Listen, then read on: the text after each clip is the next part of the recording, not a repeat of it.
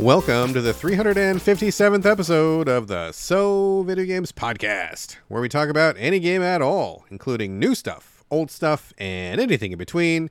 If we are playing it, we'll be talking about it. Today we are recording on October 8th, 2023.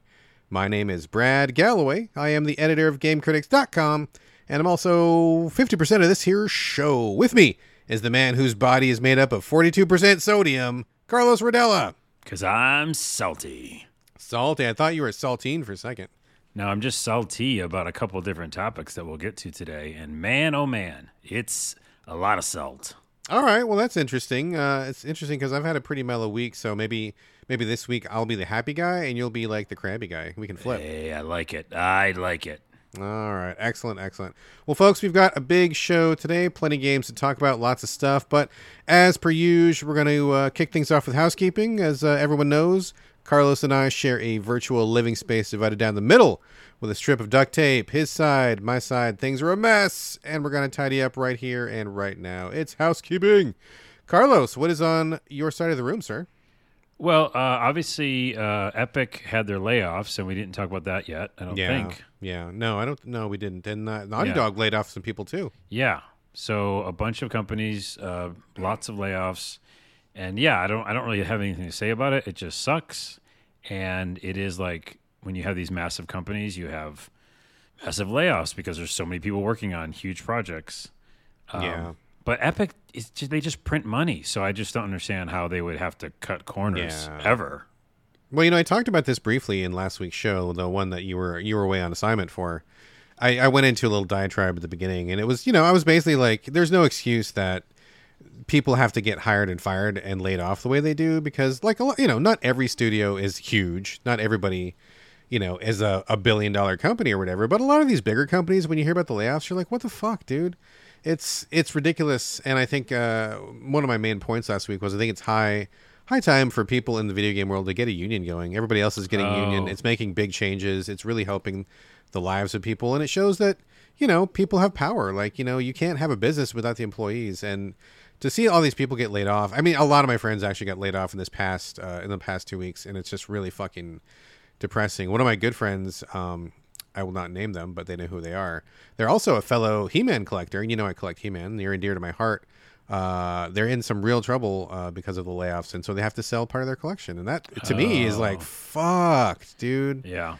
Like, oh, man, I feel my heart goes out to them. Well, now I'm sad I missed the intro to your last episode. I should go back and listen to that. Sorry, I'm being a bad You should listen to every podcast show that I host. do on my own. I listen to chunks of them. Except you just happen to not listen to that one? I didn't listen to that Fishy. Real fishy, buddy. Okay, I will take all this out of the podcast because I don't want to admit defeat and that I'm a bad podcast friend. But here's the deal. Like, yeah, I just think that when you're making so much money, it's like, where are you allocating that money? You know what I mean? If you can't pull off paying your employees. And like you said, the unions make so much sense because in this industry, when you're working and giving like literally your blood, sweat, and tears to a company, and then just they can so easily be like, and it's over.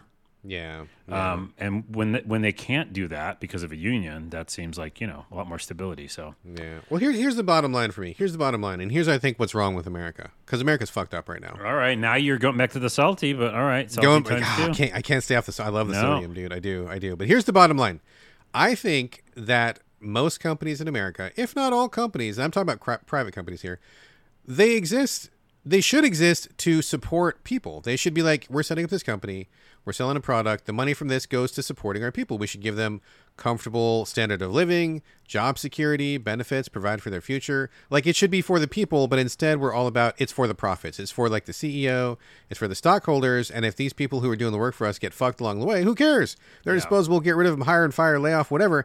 It's fucking backwards, dude. Like, companies should be a place where people can like make a life and make a living, not the other way around. We don't give our life to support the fucking CEO. This shit is backwards. Which actually is a good segue for something I was going to mention at the end of the show. But Super Pumped is a Netflix series that just released. Actually, it's a Showtime series that released on Netflix. Oh, but it's okay. about Have not heard of it. It's about the creator of Uber. Okay. And a lot of what you just said, is in that kind of story of like, all the shenanigans that go on in corporations, Yeah, And yeah. it's not really about the workers. It's about like making the profits and blah, blah, blah for their investors. So Yeah. anyways, the world's fucked. And welcome to a video game podcast. Hey, we're talking about video games. Not that you could tell. I know. I'm going to nix this whole part of the podcast. No, this is good, dude. You gotta guess this is good. Keep Okay, it. and here's another salty thing, though. Okay. Yes. And it's kind of, it's game related for sure. So I do my TikToks on Glitch to the Ground. Yes. Follow me on there. And, me just playing video games wrong is what I call it. But sometimes I'm just playing and doing some weird things. But I found an indie game called Wire Lips. Or Wired Lips? Is it Wire Lips? I think it's Wired. It's a horror game. Is the one you're talking about? It's kind of like it's not really a horror. It's kind of creepy. Wire Lips. I think it's okay. Yeah, Wire Lips. Okay. Go Anyways, it's an indie game, and I was just walking around the game, and the character goes up to a mirror, and you can see the character in the mirror, and you can see all the background and everything. And I'm like, wow, that's crazy because there's so many games, including Starfield, Cyberpunk, massive AAA games that just don't have any mirrors. Yeah. They have that weird texture, or like in Mafia, like they have those weird blobs that appear. Yeah. So it looks like a person, but not really.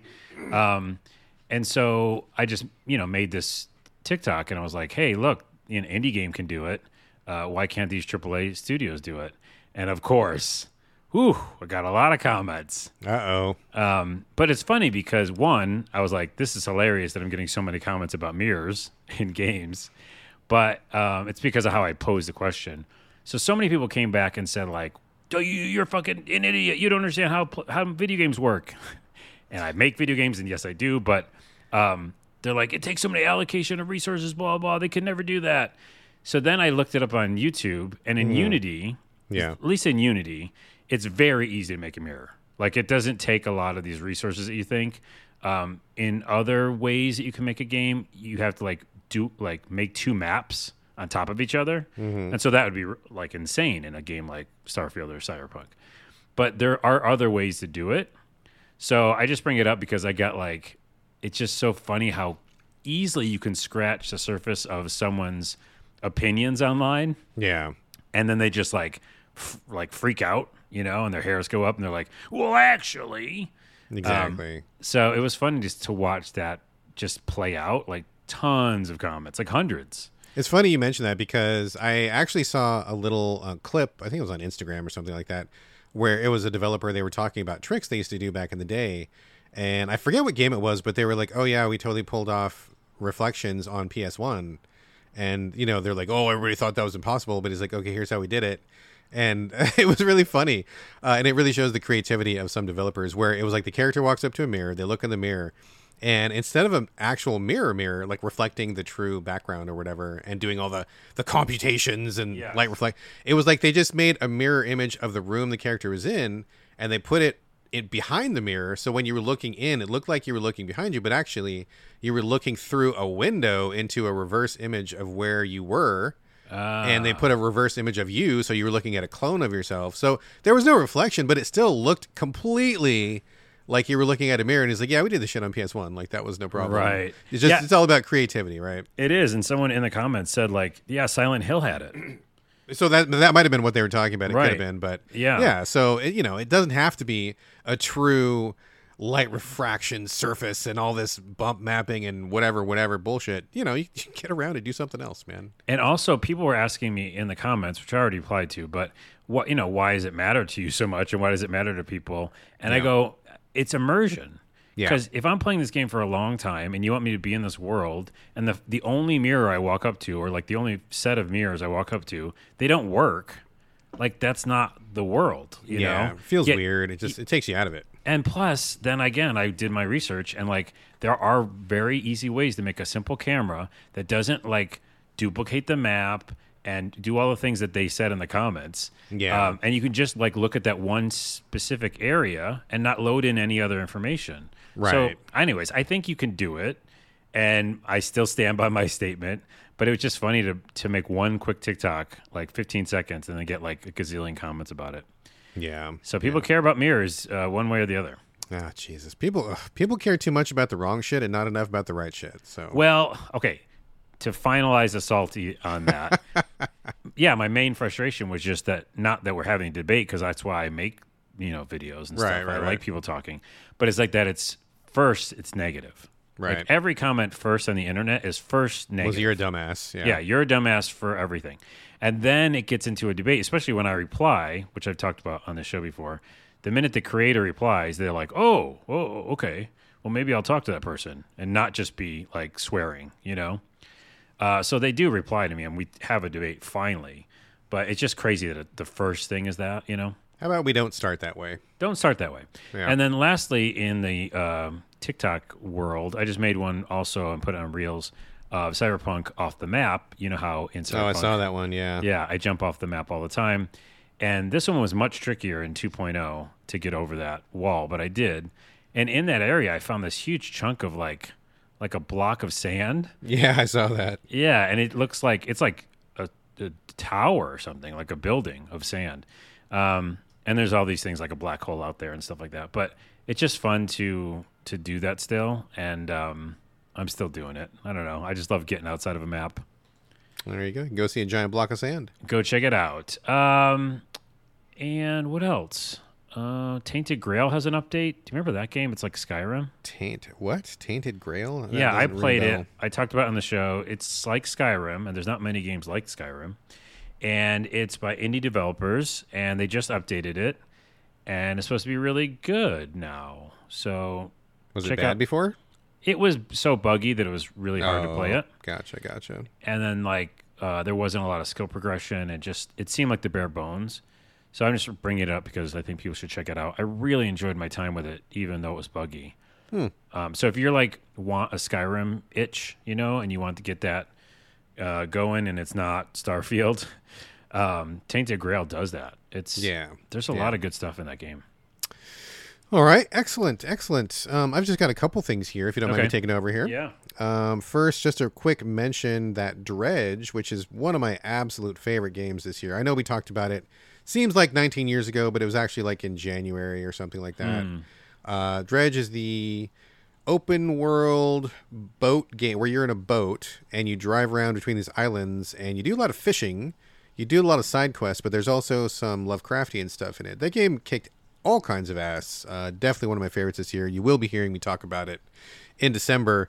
They did a couple of free updates to the game, and they added some stuff, and it was just like pretty minor stuff. It was like paint your boat a different color or something like what?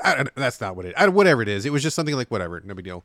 But they finally have a big content update, and it's an official DLC. It's called Dredge: The Pale Reach. It takes you up to a polar region.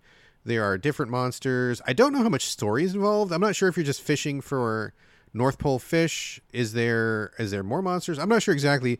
The trailer that I watched was kind of vague on that, but the price of entry is I think $6, and it's coming out on November 16th.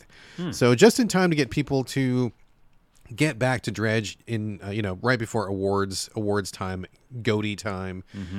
So that's coming out soon. I'll check it out for sure. If it's just like fishing, I probably will skip it because I kind of like the integration of story and everything. But if there's story to it, I'll come back. So, but anyway, regardless, Dredge is awesome. So check that out if you haven't. The only other thing I have was we got an email from superfan Elio Compitelli. Love Elio. They write in pretty often, and they say it was a brief email. Just said that they like the new quote unquote format. I don't know if it's format, but the quote-unquote new format with Carlos taking random stabs at the intros. So that seems to be a big hit with the people. Yeah, I didn't do it this time. You can't do it every time because then it gets old. We got to keep it for like special moments. But every time you've done it, you've got some real good reaction. People dig when you are doing these intros. Let me do the intro to our video game segment. Okay, well, no time like the present, my friend. Before we do that, there's one last piece of housekeeping. I just looked on my PlayStation, and remember how we talked about those kind of, I don't want to call them crappy, but like super cheap and sometimes and often crappy games that are in the store? Like garbage, like whatever. I know what you're talking about, like Pogo 19, and there's like Pogo 18 and Pogo 17 right beside it and stuff like that. Yeah. Which I played one of those that I liked, actually, weirdly enough. Arcade-style basketball game just came out called International Basketball for $5. Okay, did you buy it? I'm on the cusp. No, but the point is, it looks just like PlayStation 1 graphics. And I don't know who this is for. I just don't get it. I don't get it. I think it's for people who, I mean, I look at half the games, not just in PlayStation. This is to everybody. Xbox, Switch, everybody's got these like shovelware games showing up. And I think they're just like impulse purchases. Like when you're in the line at the grocery store and you got your list, you got everything. You got your zucchini, you got your beef, you got your orange juice, all your healthy shit. And you're standing in line and you're like, oh, wait, there's a little Kit Kat right here, right as I'm waiting to pay. And I'm standing here. I should just get it because I'm standing here. I think that maybe it's just like an impulse thing. You go in to buy your God of Wars, or you go in to buy your Gears of Wars, or your other of Wars, any of the Wars games, and then you're like, well, I'll just get international basketball while I'm here. It's only $5. And we did talk about that, how that back in the day they would have that type of game next to the counter. Yeah, right when you're waiting to check pay. out. Yeah, that's right. You get fast driving. Well, here, golf, tennis, yeah, tennis. Which I bought tennis. I know good I bought tennis. Yes. So real quick, this is the explanation of it. Real quick, the description. Show your skills, moves, and fakes in this fast-paced, authentic basketball game. On defense, steal ball from your opponents. And on attack, score 2 or 3 point shoots or dunk. Hold on. Main features. Single match with top AI game. Really? Wow. Yeah, the top AI game. That's amazing. And we talk about Bing and ChatGPT. No. It's all international basketball.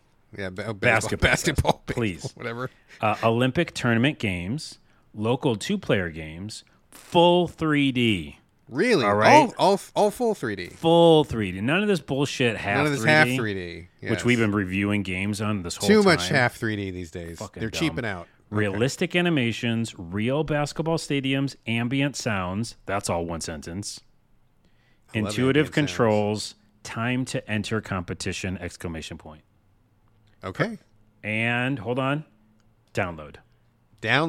Yes. I just bought it. $5. Did you? Oh, fuck. Did you really? Oh, yeah. This is for the podcast. Bring it back to the show next week. We will do I will. That's going next week. On international And basketball. now that we're done with that horse shit, time to talk about video games. Brad? Oh man. You know, I was gonna start the show, but I think instead I'm having a last minute change of heart. Let's kick it off with you, Carlos, since that intro got me so pumped. Yes, Carlos, that's you.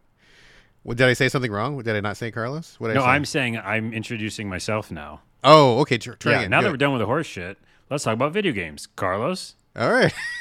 I love that you threw it to yourself. That's great. You're playing a first-person shooter with some Lovecraft stuff called Forgive Me, Father. This one came out on PC a while ago. It's been kicking around for a little while, or maybe it was just the previews or the early access version or something. I feel like I've seen this game for like a couple months now, but I don't know much about it other than first-person shooter and Cthulhu. So why don't you fill us in a bit, Carlos? Carlos, give it to Carlos. Thank you, Carlos. Carlos, would you take over? Yes. Hi, I'm Carlos, and I play video games. So I always, we don't do any research, so I'm literally typing into Google right now when this game came out. I'll Google it. Well, I just looked. It's April 7th of 2022. Okay, I knew I've seen this game around for a while. Okay, yeah. So, but it just came to PlayStation and I think Xbox, both. Yes, Xbox, I think that's right. Yes. So, okay, so that's how I found it. Lots of times that happens. By the way, it works. You know what I mean? It's a new game coming across the store. Oh yeah, that's fair. I mean, hitting a new platform to me counts as a new game. So. Oh, and they usually do some updates, right? Like they'll tweaks, clean up and stuff. Yeah, fixing balance. Yeah, that's all good. I like the art style. So this is a first-person roguelike. I generally don't like roguelikes. Wait, no, it isn't roguelike. It's just a straightforward thing. But like you do die a lot. So I feel like the it feels like a roguelike because you're dying all the time. it's like it expects you to eat shit, but like keep going. It's not like you restart the whole world and it randomly generates something. It's like. No, you're going through this game and there's story, but it is pretty fucking tough, and it wants you to just kind of fail a bunch. So first person shooter with melee and range weapons. Mainly it's shooting, different weapons, but you do have some swords and stuff like that. Of course, I immediately go to those. Of course, you do run out of ammo, so there's kind of like some crappiness in the fact that you could have a great shotgun, but if you don't have ammo for it, you got to switch back to your pistol. And the art style itself is very, very cool, and that's my main reason I picked it up. it's all like still frame, like simple cartoony animation in first person, so 3D but with 2D plane, right? Gotcha. Okay. And even like every animation itself, including yours or enemies, it's like how do I describe it? It's like not fluid. It's not like international basketball.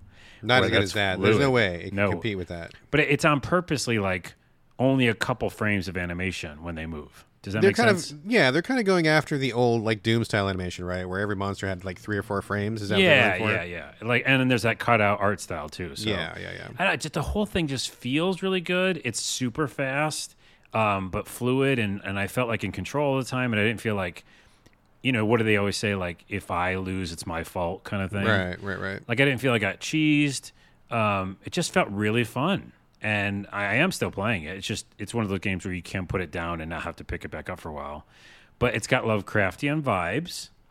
And how does that influence the gameplay? Like, do you have a tentacle gun, or like do you like what's the Lovecraft elements here? That's funny you should say that, because the knife that you have that you find early on has like I think a weird serpent or monster around it.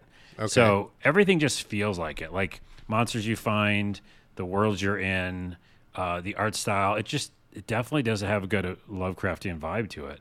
And I need to read the story because I didn't even look at the story because I just went in and started killing things. So I take it there's not a lot of exposition in the cutscenes or anything? Not really, no. They called it retro horror comic book style. That's pretty good. Okay, all right. Why is there no description in their Steam page of what the game is? It just says it's a stylized Lovecraftian old school FPS set in a comic book style world. There you go. I guess that's all you need to know. That is all you need to know, because I really don't remember any of the story bits. I just think it's fun. I'm quickly telling people about it because, I think on console it feels really good. On my TV it looked amazing, like just sitting on your couch, and if you want to play like a Doom type game, but with Lovecraftian stuff, this is it, I don't think anything was really bad about it besides some of the difficulty, but I got over that. Like, it's just like really good save system too. So you go around a corner and it's saved, so you don't have to worry if you died, the next thing. I think it's really fun. That's all I'm saying. Check it out. Cool. It's fun.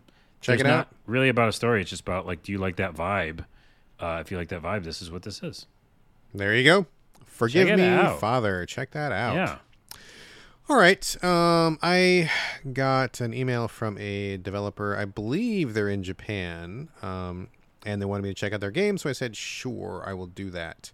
It's called Freak Crossing. It is clearly a spin or a spoof off of Animal Crossing. Playing it on the Switch. And I don't want to be unkind to anyone, but I do have to say I did not have a very good time with this one. It started off on the wrong foot, where I got the code and everything was in Japanese. I'm pretty sure it was Japanese. And I'm like, is this a code for the wrong region? What's happening here? How come I can't? No, they just didn't change it for the North American market. So I had to kind of stumble my way into the menus and choose things until I found the English. So that, whatever. My life didn't end. It was okay, but it was just kind of like okay, well, this is how we're starting. Okay, that's, got it. All right. And the rest of the game kind of followed suit, honestly, though, because you start the game and there's like one line of dialogue. It's like, your uncle was the mayor of this place and he's dead. Now it's up to you to take over, because that's how mayors work in general. So you show up to this town and it's pixely 2D graphics, but you're in kind of a 3D space. Just imagine like Animal Crossing, where you're walking around kind of a flat plane. And you know how Animal Crossing does that weird cylindrical world thing where you're like, where you're at right now looks fine, but the distance looks like it kind of rolls off into the horizon or whatever. Yeah, it's like a strange mini planet or something. Yeah, exactly. Mini planet. That's a good way to describe it. It looks like that. So basically they're kind of taking a lot of cues from Animal Crossing. You get there, and then you just like immediately start talking to people. There's no warming up to the game. There's no walking you through it. You just get off the train, and then you just immediately are like, people have problems, and you're just talking to them right away. And they all feel very just like super random. You know, it's like the first guy you talk to is something like, "Oh, my wife's cheating on me. Help me find the proof." And I'm like, "What? What?" Or, you know, that's not exact. Whatever. It's something along those lines, you know. And then the next thing is like, "Oh, help me, whatever, fix my store." And you just like talk to somebody, and it's just like really random. Everybody says something completely random, and I'm not even sure if you even have a house or something. Like, there's none of the systems, or at least I didn't see any of the systems. It felt like all I was doing was walking around, talking to these animals, and they would say something completely like non sequitur, just like whatever, like you threw a dartboard at problems, right? And whatever it was, that's what came out, and then you just walked around and talked to people, and I was like, it's like a very fun, like, hey, a game jam, look what I did in the last, you know, look what I made real quick. It's a gag, you know, like a gag game or like a really funny thing, but it didn't seem like structured in a way that would make me want to play the whole thing. And once I played it for like 20-30 minutes, I'm like, okay, I get it. I get the joke. Like, you know, it's a riff on Animal Crossing, but I didn't feel like there was a lot more to it. So it burned the joke out pretty quickly, and I bounced pretty fast. So okay, so I have two questions. Yeah. One, or two statements. One, they should have sent this to me. They should have sent me the code. We got a different preview probably, because I like this idea, and I like the art, and it feels like Earthbound a little bit, and it's and the randomness for sure. The randomness, yeah. So I think this is a Carlos game, and it's not a Brad game. Just going to put that out there. All right. Secondly, it says there's a temporary village head, which means... Yeah, that's you. Right. But then it says the game features multiple endings, blah, blah, blah, but only one save slot. So your choice will determine the fate of the villagers, blah, blah, blah. Disabling the save load feature aims to provide a unique gaming experience with each save. I don't even get that. Maybe it's like maybe you can't load. I don't know. You what can it only means. have one save. I think they're saying like you don't get to go back. You know what I mean? Like Probably. your story is your story. Probably, but I mean, not to be rude or unkind. I don't mean that, but to mean in real talk, you have to kind of care about the story first. And I know. I didn't even, you know. Yeah, but I'm saying I might, and I that idea. That you didn't get to probably because you didn't, you know, keep playing. Yeah, it didn't hook me right away. That's kind of cool to me because then you don't ever go back. You know, it's like this is the story. Well, you know, I could probably get you a PC code because I could probably get you a PC code. I bet. A Steam code would be amazing, actually. All right, let me make an asterisk. Look at this. We're like changing a real time review in real time. All right. So to the developer, I believe their name is Kefka. Thanks for sending this over. Yep. It was not my jam, but Carlos is very excited, and I'm going to email you after the show, and then maybe we can get him a PC code, and he'll be singing its praises next episode. You never know. You never know. Let's see. Let's check it out. All right. That is Freak Crossing. Not my jam, but very possibly Carlos's jam. We'll find out.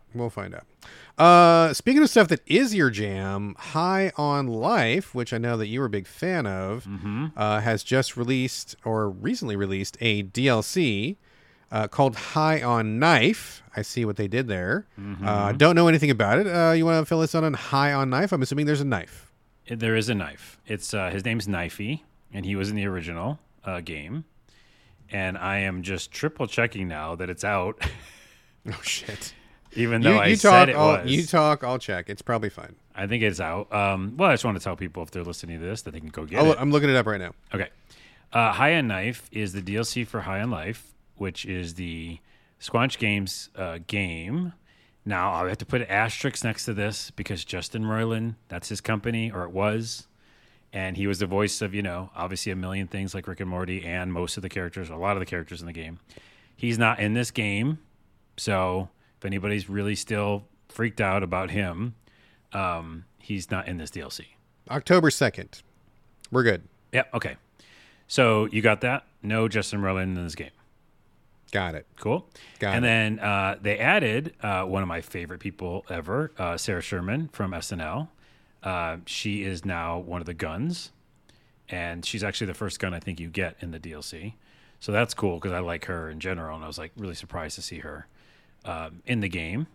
And then Knifey, you know, Knifey was in the original, so he comes in and talks about a lot of stuff, you know, stabbing things. He likes stabbing things. That's his job.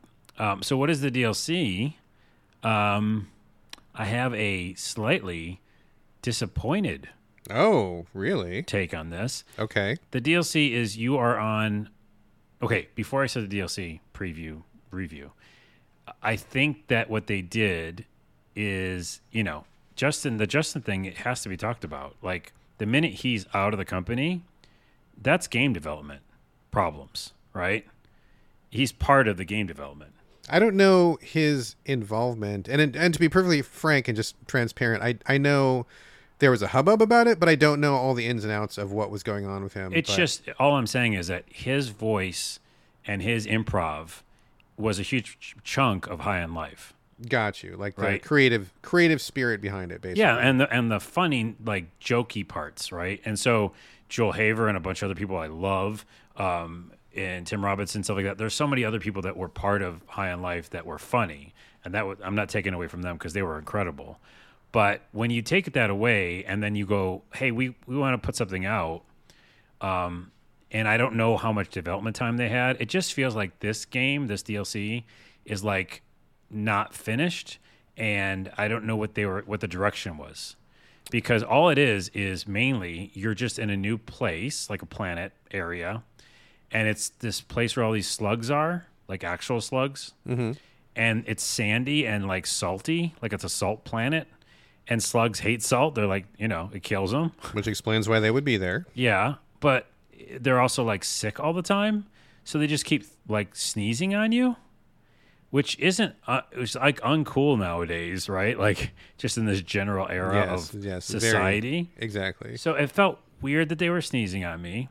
They don't ever stop. Like everyone always sneezes on you. And then it just wasn't interesting. Like I was just walking around this salt planet with all these slugs doing side missions for them, but I didn't care. And then the jokes weren't as many, there. And I like Sarah's bits, but then when I saw this preview, I thought it was going to be just a horror thing, right? High on Knife, and because it's coming Halloween soon and stuff, I just thought it was going to be like a creepy horror thing, which I would have loved that, just like corridors and corridors of creepiness and jokes. But no, you're on this salt planet with slugs.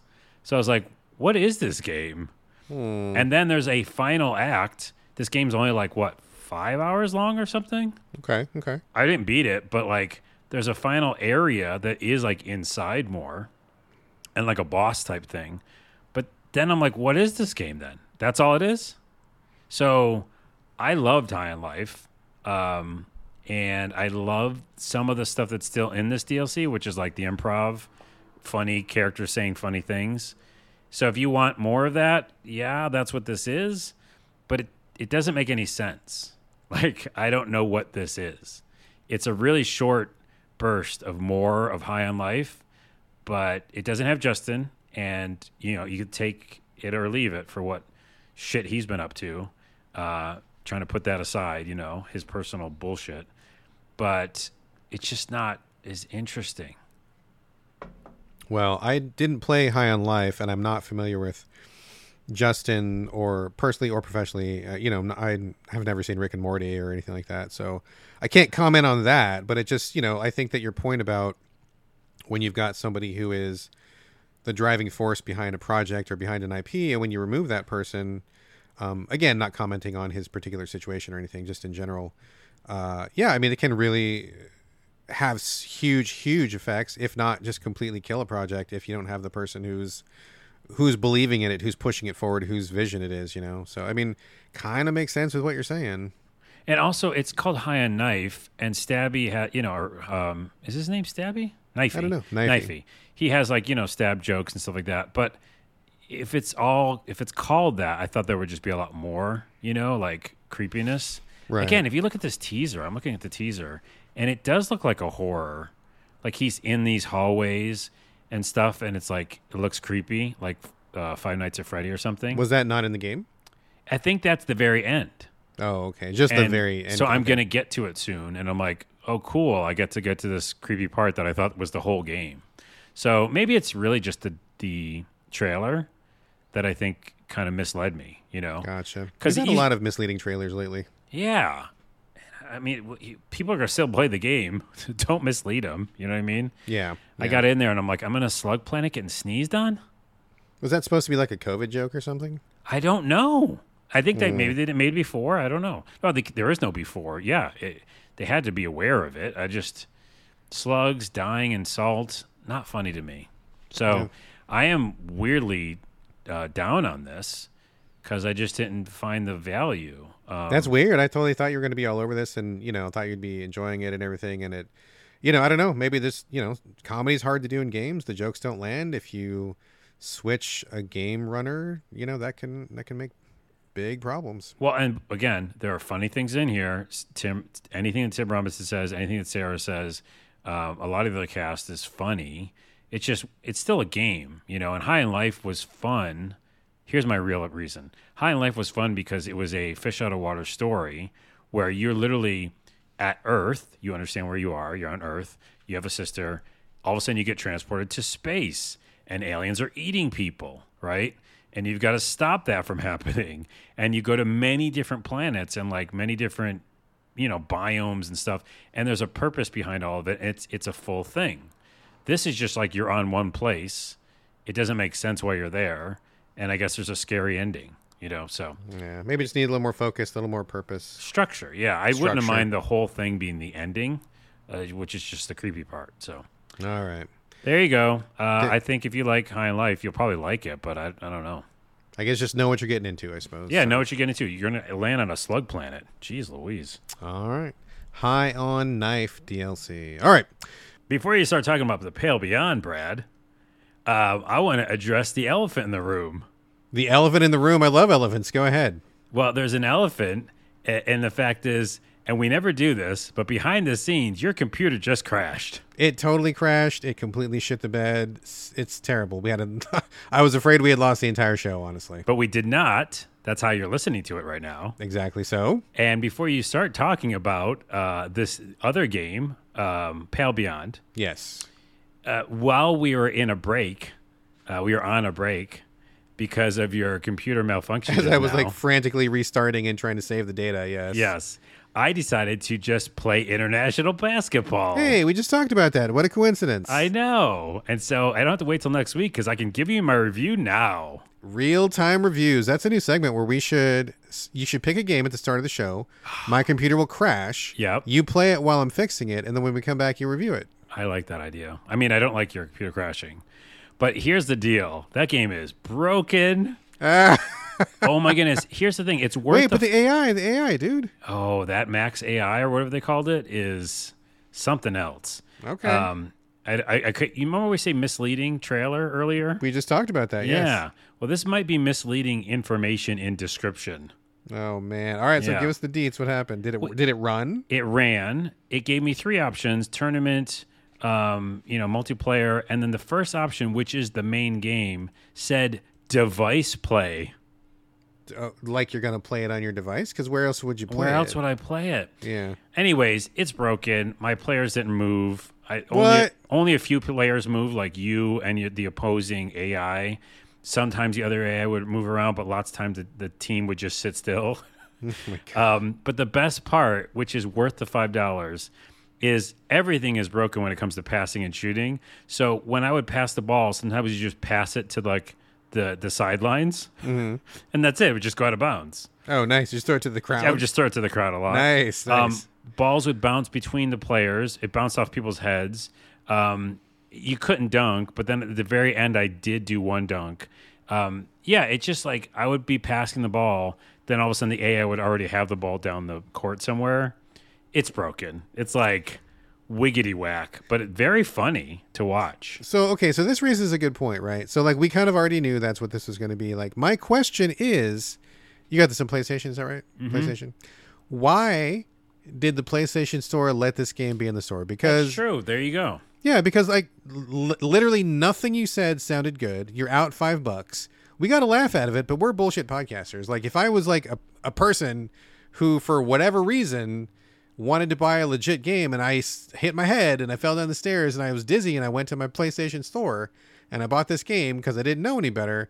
What is the value of having a piece of shit like this on the store? Because it just makes the consumer upset and it makes the store look crappy because this is just clearly shovelware. What's the value of it? I don't know. I mean, the value for me is I have a TikTok out of it for sure. Sure. Like if you're a content creator, I guess that's one reason. Because I put a compilation together already. Like it's going to be funny. But yeah, other than that, like I won't want to play that game for enjoyment. So yeah, I don't get why it's on there. Yeah, if you're not a content creator doing it for lulz, I mean, this is the kind of thing that curation should get out. You don't want this kind of crap on your store. You want, like ideally, gotta go on a tangent here for a second. Ideally, you would want to be able to go into any store, whether we're talking Xbox, PC, Switch, or whatever, and you would want that any game at random to be at least like pretty okay, right? Like you would want to like somebody's playing these or checking them out and being like, okay, this is pretty good, or this is like obviously crap, and keep the crap out, because all you're doing is like making your customers mad. They're losing their money. You're making your store look shabby. Like there's no value to this. Well, okay, and I agree with that. All that, yes. So it was interesting to do this real-time review. There it is. But that being said, this brought up a point that I would like more smaller like titles we were talking about, like tennis and racing, if they were good. Sure. Because you can do that, like budget title thing. Like we see that a lot with RPGs, right? Chemco and a couple other companies. Sure. They put out a lot of RPGs that are just okay, and that's fine. Totally fine. As long as they work, like all of us could go for some of those sometimes. And I would like to see more, after I started playing this, like basketball games, right? Not just NBA 2K, whatever. I would like to see competing things. Back in the day, there was Microsoft Studios made an NBA game, Inside Drive. And it was great. I mean, it was very good for the time, and it was fun because it was competing. It wasn't just the only game in town. It was like there was other games. So there's twofold there. One, I'd like to see more budget titles that are good. And two, I'd like to see more basketball games. Yeah, I mean, I agree. And just to be clear, I'm not saying you should only have triple games on the service, but whatever game is there should be like an honest effort, like it shouldn't be something that's crappy. And if it's an honest effort that's broken, don't put it on the store until it's good to go. I mean, just pay some people who know about games, play the games. You can tell pretty quickly when something's crap. I mean, if there's 17 games that are about jumping from platform to platform and they just swap out assets, that's crap. Get it out of there. But if it's a legit thing, someone's small scale basketball, someone's trying to do a funny driving game or something, I think that it's possible for us to filter this shit out and keep just the good stuff, whether it's large, AAA, or indie, or whatever. Yeah. I was just remembering just a minute ago, I passed the ball to one of my teammates and it just hit him in the shoulder and It just bounced off him and he didn't do anything about it. Oh, man. Okay. Now back to The Pale Beyond. Back to our regularly scheduled show, The Pale Beyond, and fingers crossed we can get through the rest of the show without another crash. Oh, Jesus. If it does, I'm going to go play another budget game. Buy another one. That's the new thing. It's like the new drinking game. But now instead of this, you just go buy a budget game. Yeah. I think this will be a highlight for people listening to the podcast. Your pain is content. Exactly. All right, The Pale Beyond. I talked about this at the beginning of the year. This was on PC, and as everybody knows, the only reason I go to PC are for fucking amazing games or for porn games, and this is not a porn game, so therefore it is an amazing game. It is basically kind of a riff off of The Terror, the book by Dan Simmons, also an award-winning AMC show about people who take a boat, old like wooden ship with sails and stuff, up to the North Pole. They get stuck in the ice. They start to starve, and there's other shit going on that I'm not going to spoil. But The Terror is an amazing TV show. I loved it. Also love the book by Dan Simmons, great author. This is kind of a riff off of that. This is like The Terror : the game. Basically, you play a first mate who signs up to go on a wooden ship. You guys are going to go up north to the North Pole. Your goal is to find a ship that disappeared in the North Pole. So you're going after the ship that never came back, which does not exactly instill you with confidence, because if they didn't come back, what makes you think you can come back? But that's the premise of the game. This is an interesting one. It's menu-based. You have kind of a top-down God's Eye view, sort of, isometric God's Eye view, where you can zoom in, you can move around the ship. There's multiple levels to the ship. There's like the top deck, the middle deck, the lower deck, whatever. And you can go inside some of the rooms, like in a menu-based kind of a cutaway view sometimes. I like the graphics. The graphics are great. Hand-drawn stuff. It's all very sharp. I think it controls very well on PC that I'm talking about. And I'll get to that in a second. So put an asterisk right there. And it's half story-based because you talk to the characters. Everybody's got their own thing. Like some people are really lazy sailors and some are proud. And they're all distinct personalities. Like there's no generic like I am sailor number 1, I am sailor number 2. They're all like, oh, I'm Bob the guy with the peg leg and he works in the engine room and you know that guy pretty well. Or there's the kid who stowed away and he just wants to help. Do you let him help, or do you throw him off the ship, or whatever? And there's like lots of characters. You get to know them really well. I think the characters are great. They're super interesting, and I really gave a shit about them. I really wanted to know how they turned out and what was going to happen. But it's also a survival resources game because not going to spoil anything, but you get stuck in the ice. Like that's the entire premise of the game. And so you have to like manage how much food do we have? How much coal do we have? Who gets to sleep in the warm cabins? We have a team of sled dogs. Do we send them out or do we keep them here? Like what's going on? Like you got to like week to week to week, and the whole situation just gets worse and worse and worse. Kind of reminds me a little bit of Frostpunk in a little bit. I was just going to say that. Yeah. Frostpunk on a boat, kind of, sort of, but like a way more character than Frostpunk. A little bit like the Terror, which is great. So I played it on PC, loved it. I will probably be talking about it at the end of the year in a top 10 discussions because I just had a great time with it. I thought it was wonderful. This is the Switch version that I'm talking about. So I needed to say all that stuff first because I think The Pale Beyond is awesome, but I do not think the Switch version is awesome. Okay. So if you don't have any other way to play it, like if you don't have a PC that can play a game, or whatever your situation is, if for whatever reason the Switch is your only gaming outlet, which I'm sure that's somebody out there. Play it. Like this is a great game. I think people should check it out. I think it's one of the year's best. Had a wonderful time. I recommend it. But if you have like any other way to play this game, I think it's much better on PC. And I am not a PC dude. I am not the PC evangelist, right? So like I'm not saying PC is the way to go for everything, but in this particular case, I felt like number one, the graphics were a little bit too small. If you have the docked version and you can play it on your TV, that helps. But I felt like the text was too small, not crazy small, but like I'm like, okay, this could have been sized up. Like it's a little bit uncomfortable. I feel like also the biggest thing for me is the moving around of the cursor is really problematic. It was chunky and slow. It didn't work very well, and I struggled with it. On PC, it's super effortless. It's super easy. You can navigate, outside the ship, zoom way out, zoom in, go between the decks, no problem. It's not even an issue. And on the Switch, I struggled with it. It was like I couldn't get the cursor to go the right way. It just didn't feel good. Like it didn't feel as though this was optimized for the Switch, which I have no idea how much work that is. I get it, but this is one of those cases where I'm glad that it's on the Switch because I think this is a kick-ass game. But you can tell it does not feel very comfortable on the Switch. You're not getting the optimal experience. There's a lot of issues. It just needed to be properly optimized and translated to the Switch, not just kind of ported. You know what I mean? Yeah. And we talk about that all the time. Like, if you take something from Steam and PC and mouse oriented, it's just tricky to, unless you're doing a real focus on the conversion. Yeah. I think it could work on Xbox, Switch, or whatever. It just needs more finesse and more, a little more tweaking here and there. So that's not great. I mean, it's not terrible. I've definitely played worse things on the Switch. It's not like a trash fire, but having played the PC version first, I'm like, oh yeah, it was way better on PC. Yeah. Okay. I will say also, just as a quick side note, there are difficulty settings on the Switch version, which I believe the PC version probably already has, that weren't there before. You have the original version, you've got normal version, and I don't know which one of those is harder. And then you've got hard version. So you get a little bit of an extra content bump if you've never played it before. But basically, love the game, play it on PC. You should play it on PC, even people who don't like PC. But if you don't have another way to play it, I guess the Switch, but definitely try to get PC. All right. There you go. There you go. All right. Carlos, Tower of Fantasy. We talked about this before. It's got one of the most generic names in all of video games. It's some kind of a free to play. What do you call the MMORPG?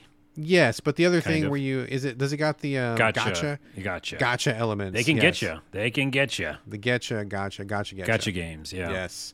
Tower of Fantasy. Why are we talking about it today, sir? Well, I loved Genshin, and I really had like a problem with it. Like, if they do it right, where the gameplay is really fun, those gotcha games, you can just get stuck in that forever. And I think we want to explain what gotcha is in case people don't know? Well, I'm also going to put an asterisk next to gotcha because it's also just like free to play. Because Warframe, to you, yes, you played 8 gazillion hours of that game, right? Oh yeah, 1 million hours. Yeah. And you did because even though it was free to play and there was monetization, it was a fun game. Super fun, yeah. And so Genshin's that. Like, if we're going back to Genshin real quick, because we will go back to MiHoYo in a minute, who made Genshin. Did they make Tower of Fantasy? No, they made the next game I'll talk about. Okay. But Tower Fantasy is similar to Genshin Impact. I bring that up because it's this free-to-play game, action-oriented, third-person, run around, get loot, fight monsters, level up, right? And which is similar to an MMORPG. But the difference is obviously there's heavily monetization where not only can you buy resources that you need to speed things up, but you can also buy characters. And you can buy in the gacha element, because the gachas in actual Japan, like the little toys you can get, it's like you pay for a bunch of pulls and you can maybe get a good one. So the gacha element, for people who don't know, is like you don't know what you're getting, but you're spending resources or currency in the hopes of getting the good character that you want. Yeah. But it's just like it could be something else. You don't have a guarantee. Like you're not straight up buying the character. You're buying a chance of winning the character. Yeah. And it's not even just characters. It's like you want whatever, the sword. yeah. You want the whatever it is, resource thing. Gotcha. So you gotcha, pun intended. Yeah. Oh, that was natural. Yeah. I didn't plan that. So I loved Genshin for that, and also because the gameplay was fun, and I didn't really spend too much money in that game. I just had fun because the game was damn good. So Tower Fantasy basically, it only came out last year, so not too old, and it came out on PC first. Of course, it just came out recently on consoles, and so I checked it out on console because I did want that fix again. Okay. While I was waiting for Honkai Star Rail, which I'll talk about later.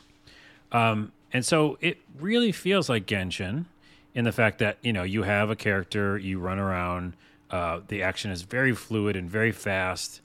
It feels very good. It's like really good. It's really close to Genshin, I think, in the combat style, which is, if I talked about Tower Fantasy or Genshin for very long, we'd be here all day. But you have weapons you get, you find or buy some, and you upgrade all the weapons. You always are upgrading a weapon, whether you're and this is like third person behind the back kind of action. Yep, third person. Yep. Okay.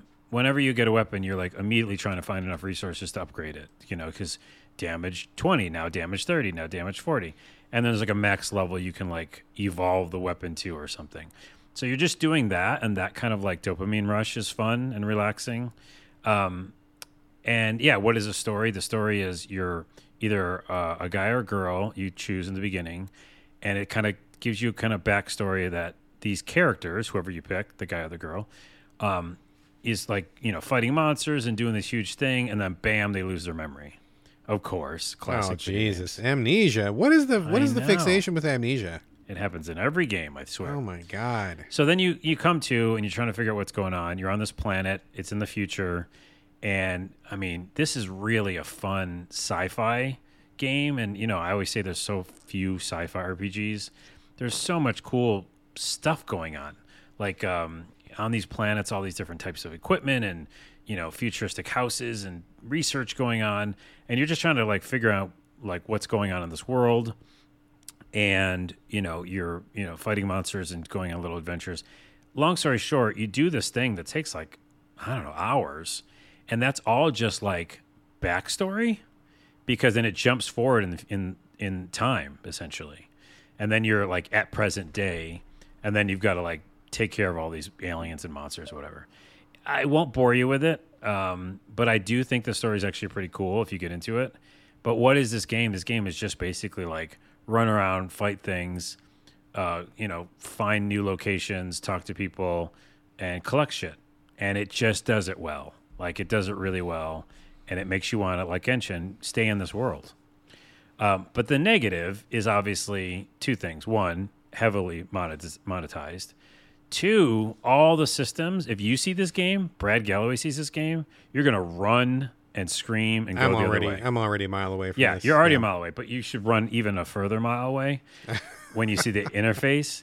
Because the interface, the interface is like, you could get this, but then there's charms, but then there's things, and then there's coins. God, there's like 8,000 things to look at.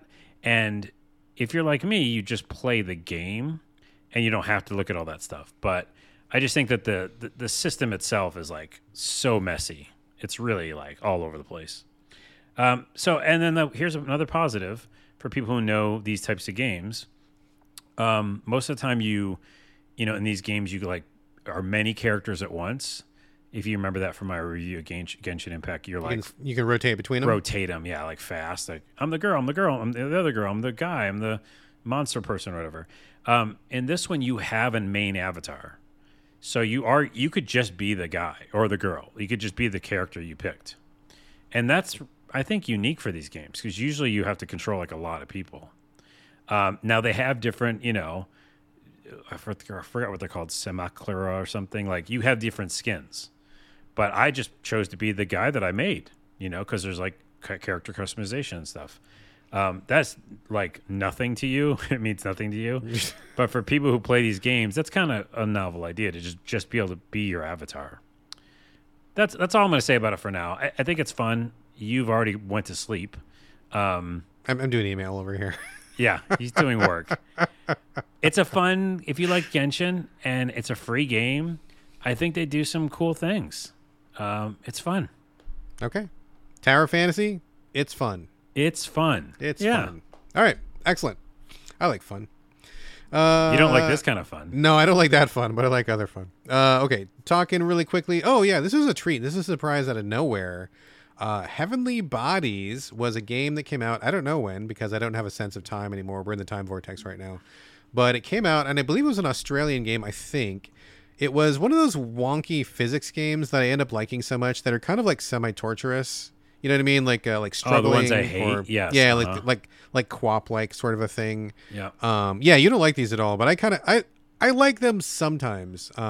When I get a good one, man, I can really dig into it, but it's got to be just the right kind of thing. And Heavenly Bodies was exactly the right kind of thing. The main game was you were an astronaut in space, and you had to go through a series of missions. And at the end of the game, your spaceship blew up, and so you had to escape. But basically, the hook of the game is like the physics movement because it's fucking whack, but in a good way. It's 0G because you're in space, and one stick is your left arm, one stick is your right arm. There are some options for the motion. You can kind of tailor it a little bit, but it's got to be goofy no matter what you do. And then you pull your triggers to grab with your individual arms. And so you have to it's tough to describe, but you're not just like floating through space. Like you have to kind of like maneuver yourself. You've got the inertia, you're spinning around, and then your arms move really weird. You can't just put them straight to where they need to go. You kind of need to like wheel them around because it's almost like your arms on like a hinge or something. It's really funny. Goodness. Yeah, it's painful and frustrating, but also kind of awesome. And I really liked it a lot because the missions were really varied. Yeah, they had you doing a lot of really different stuff. I thought the concept was great. Like being goofy with physics in space made perfect sense. It just was really small. You could tell the team really had a good time. It had a lot of heart to it. And I loved it. I finished it. I thought it was great. Heavenly Bodies is awesome.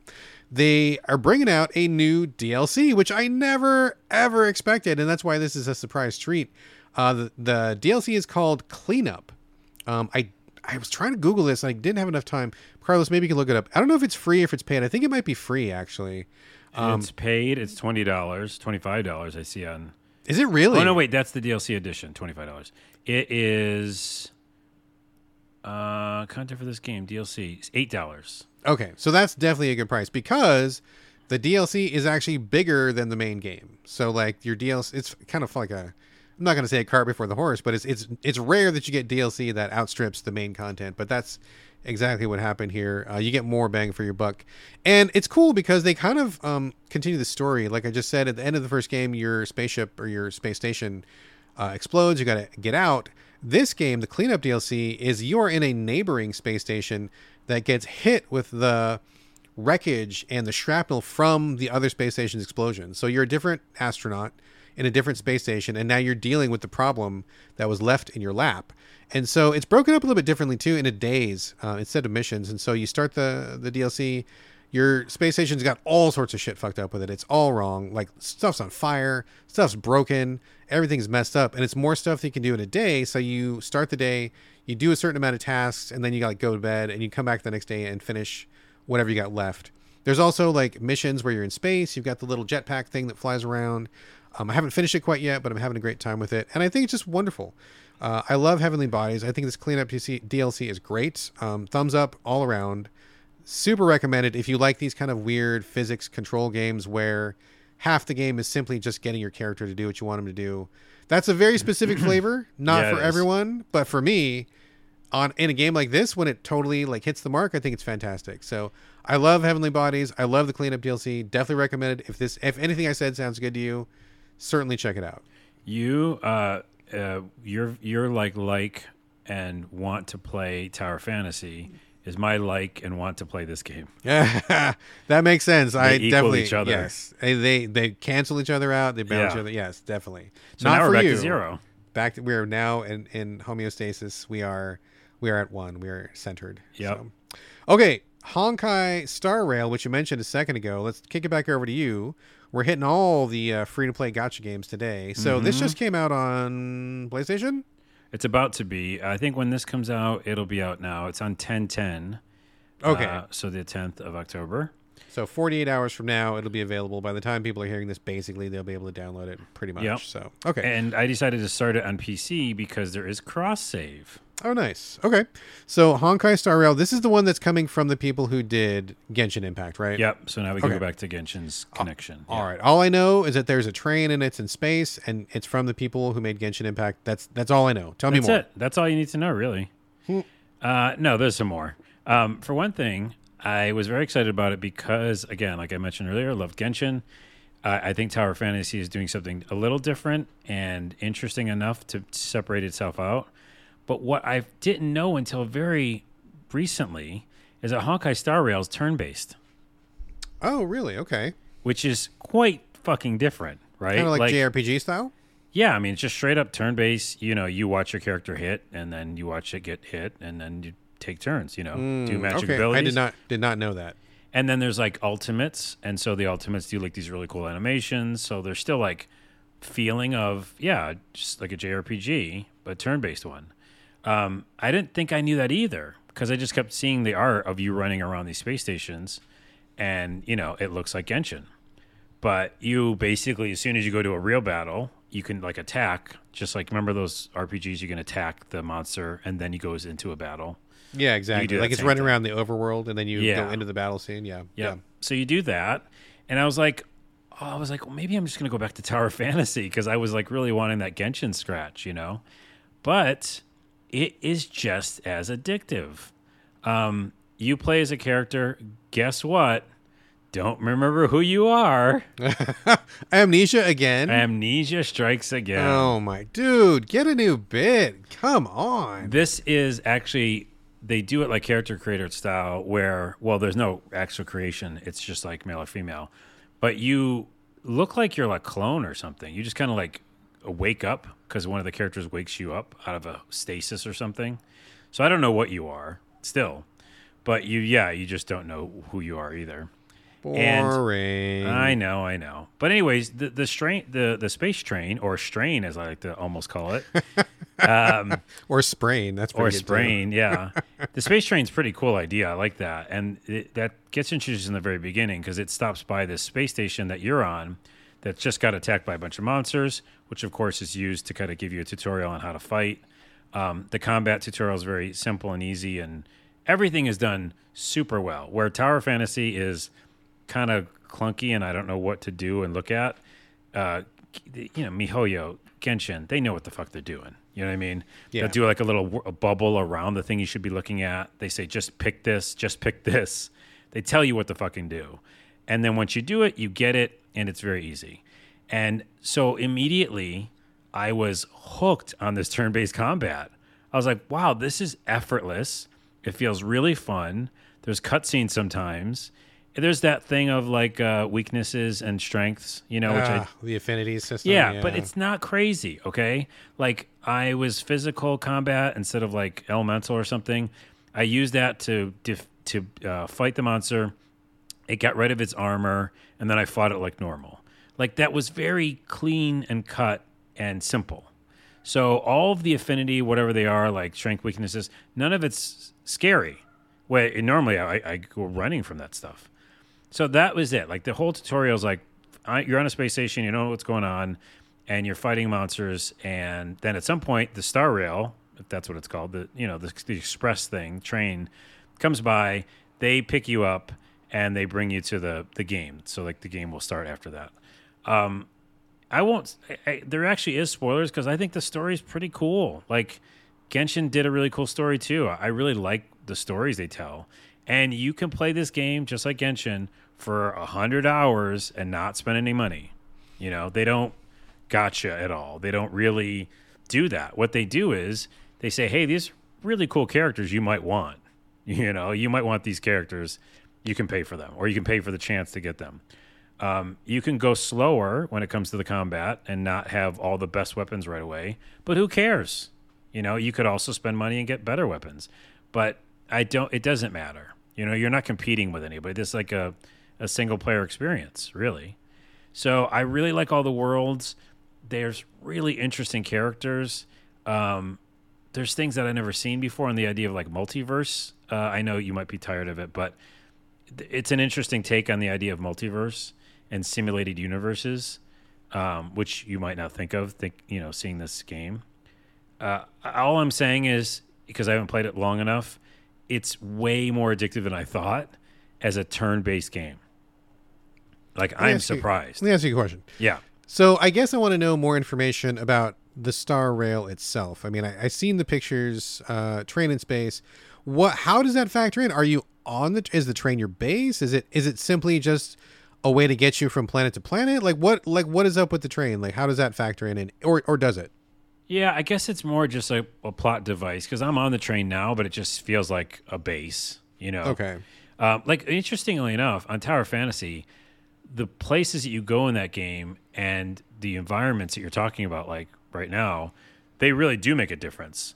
Like, I didn't talk about this, but in Tower Fantasy, there's a cyberpunk world, you know, straight up like futuristic world where you get on a flying car, and that really does change the feel of like the whole game. This one, it just feels like they're just areas. So I think it's more like just areas. So the train just takes you from area to area. You're not really like flying the train. There's no space train combat or anything like that. No. Okay, gotcha. Again, I think in Tower Fantasy, I didn't even tell you this either, but there's like transportation devices. Like I have a motorbike in Tower Fantasy, and I'm like driving over sand dunes. So there's definitely a lot more in that when it comes to that. This is just like, I think it's just like environments. I'm not far enough into the game, so I don't know. Maybe, change my words soon. But it really just feels like a straight up free-to-play turn-based RPG.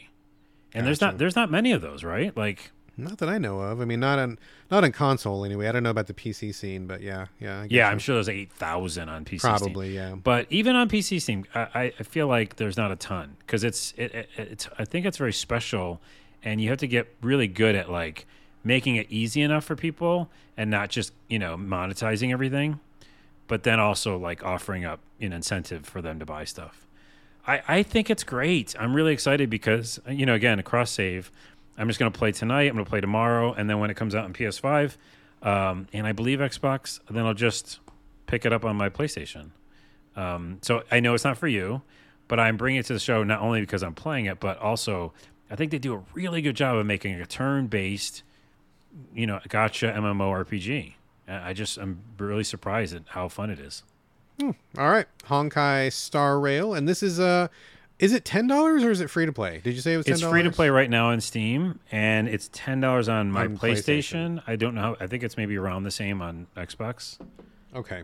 Just to get you into it. Price of admission. $10. Yeah, we talked about it before the show. It's like they got to spend some development time on, porting these. So I think they're probably charging for all the work they did on it. I don't know. Maybe updates and stuff. Gotcha. Okay. But I like it. There we go. Carlos likes it. Check that out. Let's see what else we got in the agenda here. Oh, okay. We actually got 3 real big games left over. Oh, yeah. Mortal Kombat 1. All right, and we're back, but you wouldn't know that because Brad's computer crashed again. Again. So it's like 6 p.m. now. We started recording at 11 o'clock in the morning, and we haven't been futzing with it this whole time, but we took a big break in the middle. But this is the worst technical recording we've had in quite some time. I think. In quite some time. Yeah, apparently I looked up the problem. My PC just like freezes, and then all of a sudden everything just like speeds back up. Apparently it's a Windows 11 thing. So fuck you, Windows 11. And I don't think that there's a fix for it right now. So we're kind of just skating by on a wing and prayer here. We're going to talk really quick, like times 2 speed, so that we get it all recorded. Don't we already talk at times 2 speed though? Okay, we're going to talk at times 3 speed. Here we go. Maybe. Okay. So you're going to talk about Mortal Kombat 1. Yes, Mortal Kombat 1. So, oh man, it's so hard to do this after so many disruptions. I know. I know. The vibe is just like off. Okay, so Mortal Kombat 1. Wait, I can do it for you if you want. I'll just do your review for you.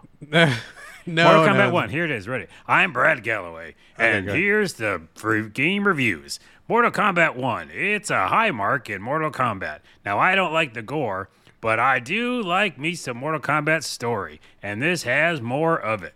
That's it, and that's my review. Pretty good. That's pretty good, dude. In a nutshell. Boy, this show could be like 4 minutes if we just did that. Wow. By the way, ADHD world that we live in, we should just shorten our show. I don't know. Okay. We got so much to cover. We're going to talk about that another time. But basically, yes, ditto to everything you said. So after the last Mortal Kombat, I was really wondering what they were going to do with it because they ended like on this cosmic scale where they were like manipulating time and altering dimensions and stuff. And I'm like, where do you even go from there? And of course, the only possible way to go after that is just to reboot, which is what they did. It's kind of a semi-reboot, though. And I got to say, I was very surprised. I went into this game cold because the story is something I really enjoy ever since Mortal Kombat 9. They've really been killing it with the story. Just great character moments, funny moments, jokes, and just it's like watching a little movie when you do the story mode in Mortal Kombat. It's ace, dude. It's really good. And so they kept the ending of the last one where Liu Kang, I guess spoilers for the ending of the last Mortal Kombat, which came out like 3 years ago or whatever it was. He won and he became like the new manipulates everything, omnipotent god guy. Mm-hmm. And so he reboots the whole universe. He's like, okay, we're just going to start fresh, get rid of all the shit, start over. But he can't. That makes sense. Yeah, so he does it. He's still there. And this is actually a like legit story continuation, but like everything is basically rebooted because he's like, we're just going to start fresh. But the thing that he can't do is he cannot like grant peace throughout the universe. So inevitably they get back to doing the fighting game tournament again because I mean there wouldn't be a game otherwise. It would be like a farming sim if you didn't have Mortal Kombat in there. Right, it's just all friendship. I know, right? Just friendship. It's they wouldn't sell too many. It would be pretty bad. So anyway, interesting story. Kudos to the writing team because I really had no idea what the fuck they were going to do with this, but it works. It makes sense. And I got to say, this is a big game. There's a lot of content here, and that's content with a K. I got code after launch. There was some kind of mix-up or something, and so I meant to have it earlier. Just didn't get it right away, and it took a little while, but they came around, got the code, so thanks to the publishers for that. And there's a lot to dig into here. This was already a pretty busy week, so just full disclosure, this is not a review. I haven't seen enough of the game yet. I'm just scratching the surface of it, but there's like seems like a seasonal story mode they're going to be doing. There's like individual modes where you can unlock the endings. There's some online stuff, of course. There's a huge, awesome, really, really good tutorial mode. I love the tutorials in Mortal Kombat, dude. They really have like these little timers on the screen so you can see the button timings. They put the little menu up there. They show you what it looks like. I mean, it's fucking awesome. Like the tutorials are great. So kudos to that. Like masterclass tutorials. But what I'm really spending the most time on is the story mode. And the story mode's fucking great. It's so well done, dude, because they take obvious nods from other movies and they just do like wink, wink, nudge, nudge the whole way. But it's so well done. Like the very first part of the story when they reboot is Liu Kang and Raiden. They are like peasant farmers in this Chinese town. And it's totally a riff off of Jackie Chan, his old like Shaw Brothers stuff that he used to do back in the day. So like before he got big budget, like when he was doing just like, the really like the early stuff. I'm like, oh man, this is totally like when he was eating roast cat and string beans in this one cafe this one time. And he did this whole, I think it was like the original Drunken Master or something. Anyway, it doesn't matter. But I'm like, oh dude, I totally get what you guys are doing. This is awesome. They had this amazing fight scene in a bar. There was like comedy, slapstick comedy. There was jokes, but you're also actually playing the game. Fucking just like well ass done, dude. It's so good.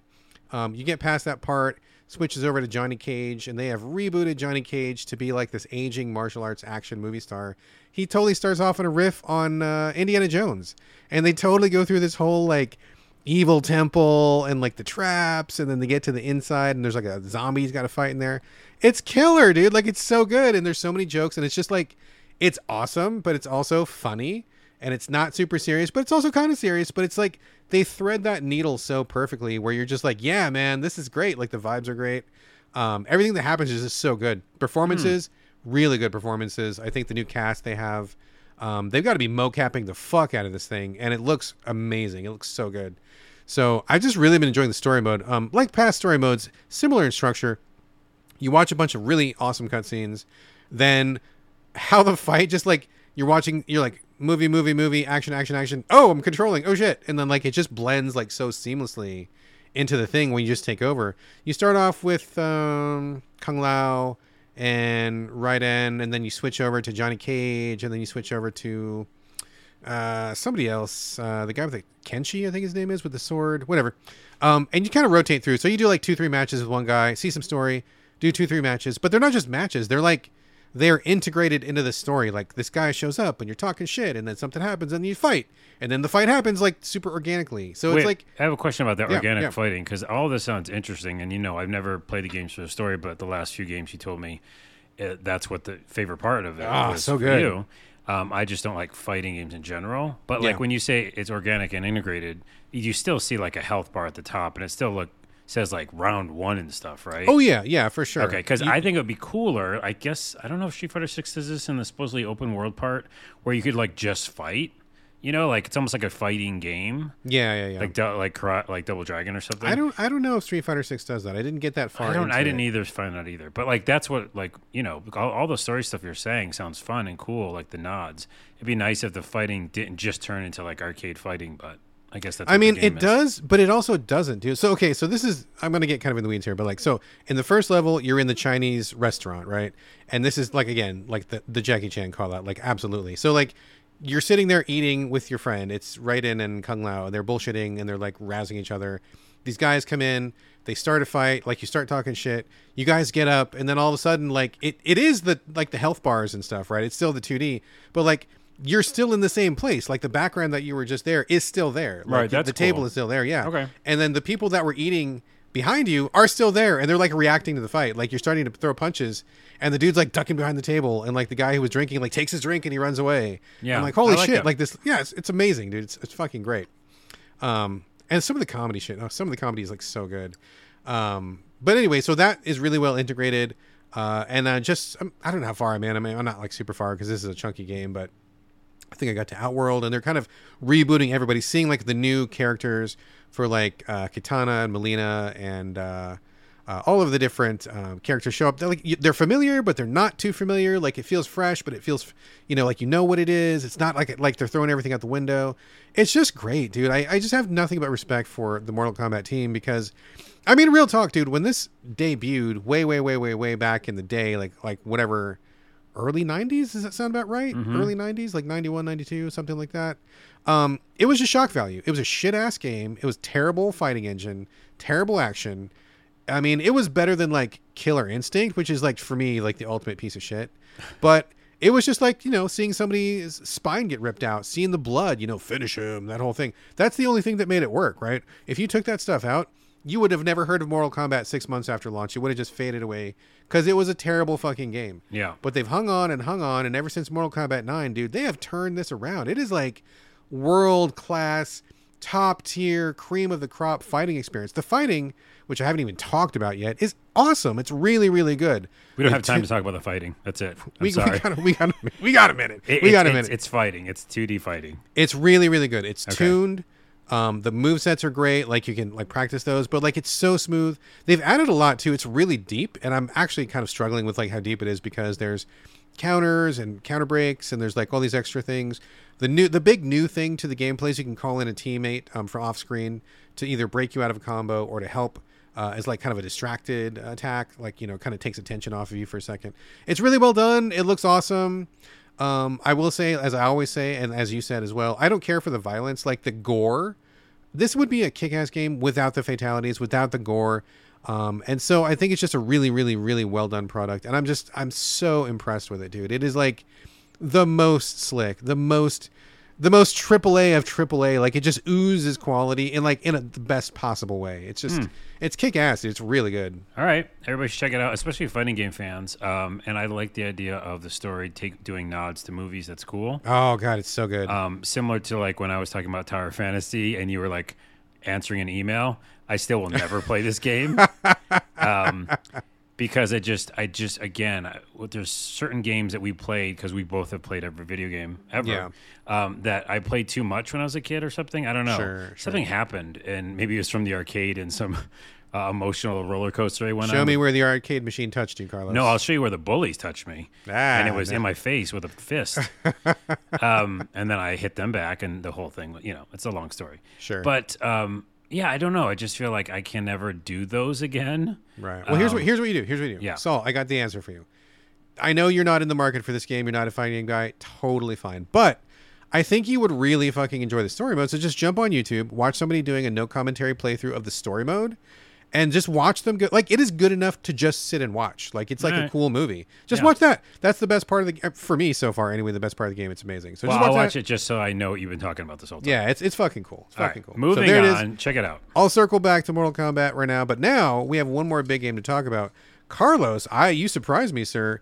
Assassin's Creed Mirage. I did not think that you were gonna get this. I wasn't even aware you were considering it. Well, we both have liked Assassin's Creed games.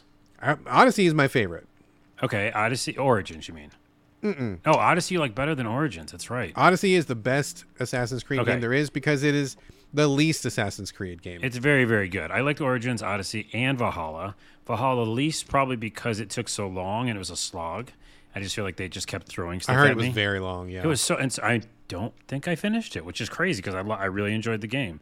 But I like the action RPG elements, and we can actually say that because it really is about loot and upgrading your character. Right, it turned into that. In Odyssey, it sure did. Is it the same for Mirage? In Origins, it started, and then Odyssey, and then Valhalla. I think Origins was the Egyptian one, right? Yeah. Okay, no, I didn't play that one. Which I played like 150 hours of. I think I talked about it in the show a lot. We did, but I never got to it. Anyway, so all of them, I've liked that new style. But as everybody knows, Assassin's Creed started as a stealth game where you blend in with the crowd, you sneak, you assassin, obviously you're assassin, you assassinate people, you pickpocket and things like that. So that's what this game is doing. It's going back to its roots, just making a quick, short, and it is a short game experience that is like the old school games. Because there's another Assassin's Creed mainline game coming soon, right? Oh, there is? Yeah, I forgot what it's called. But there's another one, and I think on Offshoot as well. So they're continuing. It's just that this is kind of a smaller game, and it's by a smaller part of the team, right? Because so not the main AC. It's parts of the main. I don't know what specific. They got a lot of studios over there. A lot of stuff's going on, right? But I watched some of the making of, and this is important to say because everything we always talk about in this show is expectation, right? Right. I watched the making of. I know it's a small team. I know they're very passionate. I know they're telling the story of Baghdad, and like they really want to. I'm trying to say it the correct way. Right. I got that. And there's people who are from that area. They understand that history. They're trying to tell this story of the city and its past and its people. And after watching that, I'm like, I know what this game is. It's a short experience. It's not all the bells and whistles. It's not fucking an RPG, right? And I'm not finding purple loot. But it's this little intimate story. So it hit, spoiler, it hit all the things that I wanted it to do, and I'm probably going to finish it pretty soon. And I just really enjoyed the experience. But there's so many reviews, is why initially I said I was salty on the intro, that are like, and I'm going to take them to task on all their little fucking picking it apart. But so many are like, oh, it's dropped off. It's not the same. They're not doing anything new. It's old school. Yeah, of course. That's what the fuck they wanted to do. That's what this is. Well, to be fair, it's been a long time since we had an Assassin's Creed like the first one. We got really far afield from that. It hasn't been that for a long time. I know, and I'll take apart the other thing. So the first thing they said, and it's some of the mainstream people. I'm not going to name names, but some people are saying, first off, they said the writing was abysmal. That's just wrong. It's not abysmal. It's like a really cool story. I don't know. I think that's for shock value. People just say that bullshit. Yeah. Shock value. Another headline, which every YouTuber needs to stop doing right now, which is what went wrong, on the thumbnail. Yeah. Fuck off. Anybody who's doing that, I don't think you're my friend. That's all. I'm sorry. Line in the sand. Watch out, folks. You can't be my friend Line in the unless sand. you stop doing those thumbnails. Yeah. Okay. So anyways, and I watched that video, and a lot of the video and the what went wrong video, they were liking the game. You know what I mean? They're liked a lot. So what went wrong, but we still like this game? That's kind of weird. Well, even Skillup, and I will say his name because I get frustrated with him because I like a lot of stuff he does, but then he'll just do something out of left field, and And even his review, he was like, "There's so much to like about this game," and I'm like, "Okay, well then like it." right." But his main complaint, I didn't say I would name names, but I am now, was that two things. One, it didn't innovate on the controls or add anything new. It doesn't need to. If something's really good and it's a tried and true, formula, you don't have to innovate on every fucking game. Okay. Secondly, he's like, oh, it's kind of confusing because you don't know. It's all nonlinear. People always complain they want more nonlinear stuff, right? And it's also like a 6-hour experience or something. I don't know. Maybe oh wow, 10. Is it that short? I think it's 10 or something. But okay, that's still pretty short. even if it's short and you're complaining it's nonlinear, come on. We're not talking about a 50-hour game.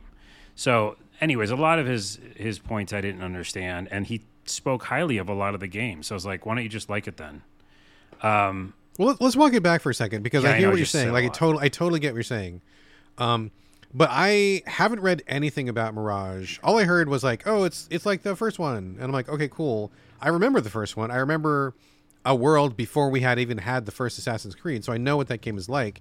But for people who don't know, like describe the gameplay here. Like, I don't know anything about the hero or what's going on. I mean, just give us like a quick recap. I was going to get to that. I know. Right.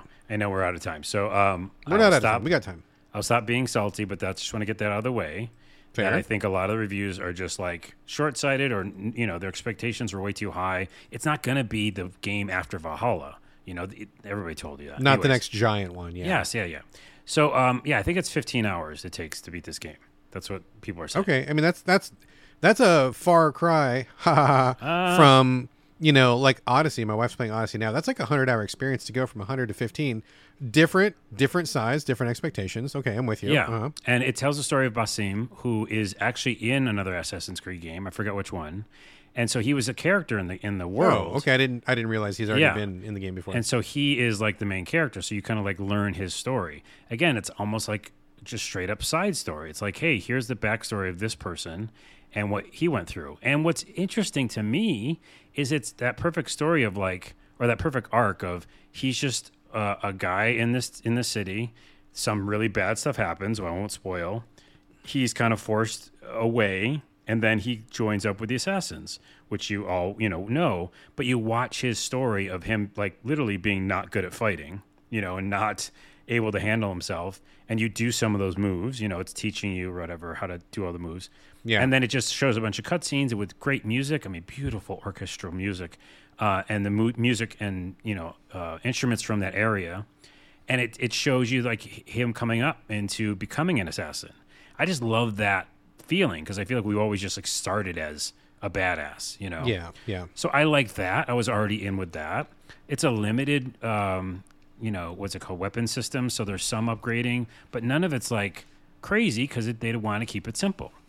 And then it's third person. You run around. You are very stealthy. You can definitely do combat. You definitely have to.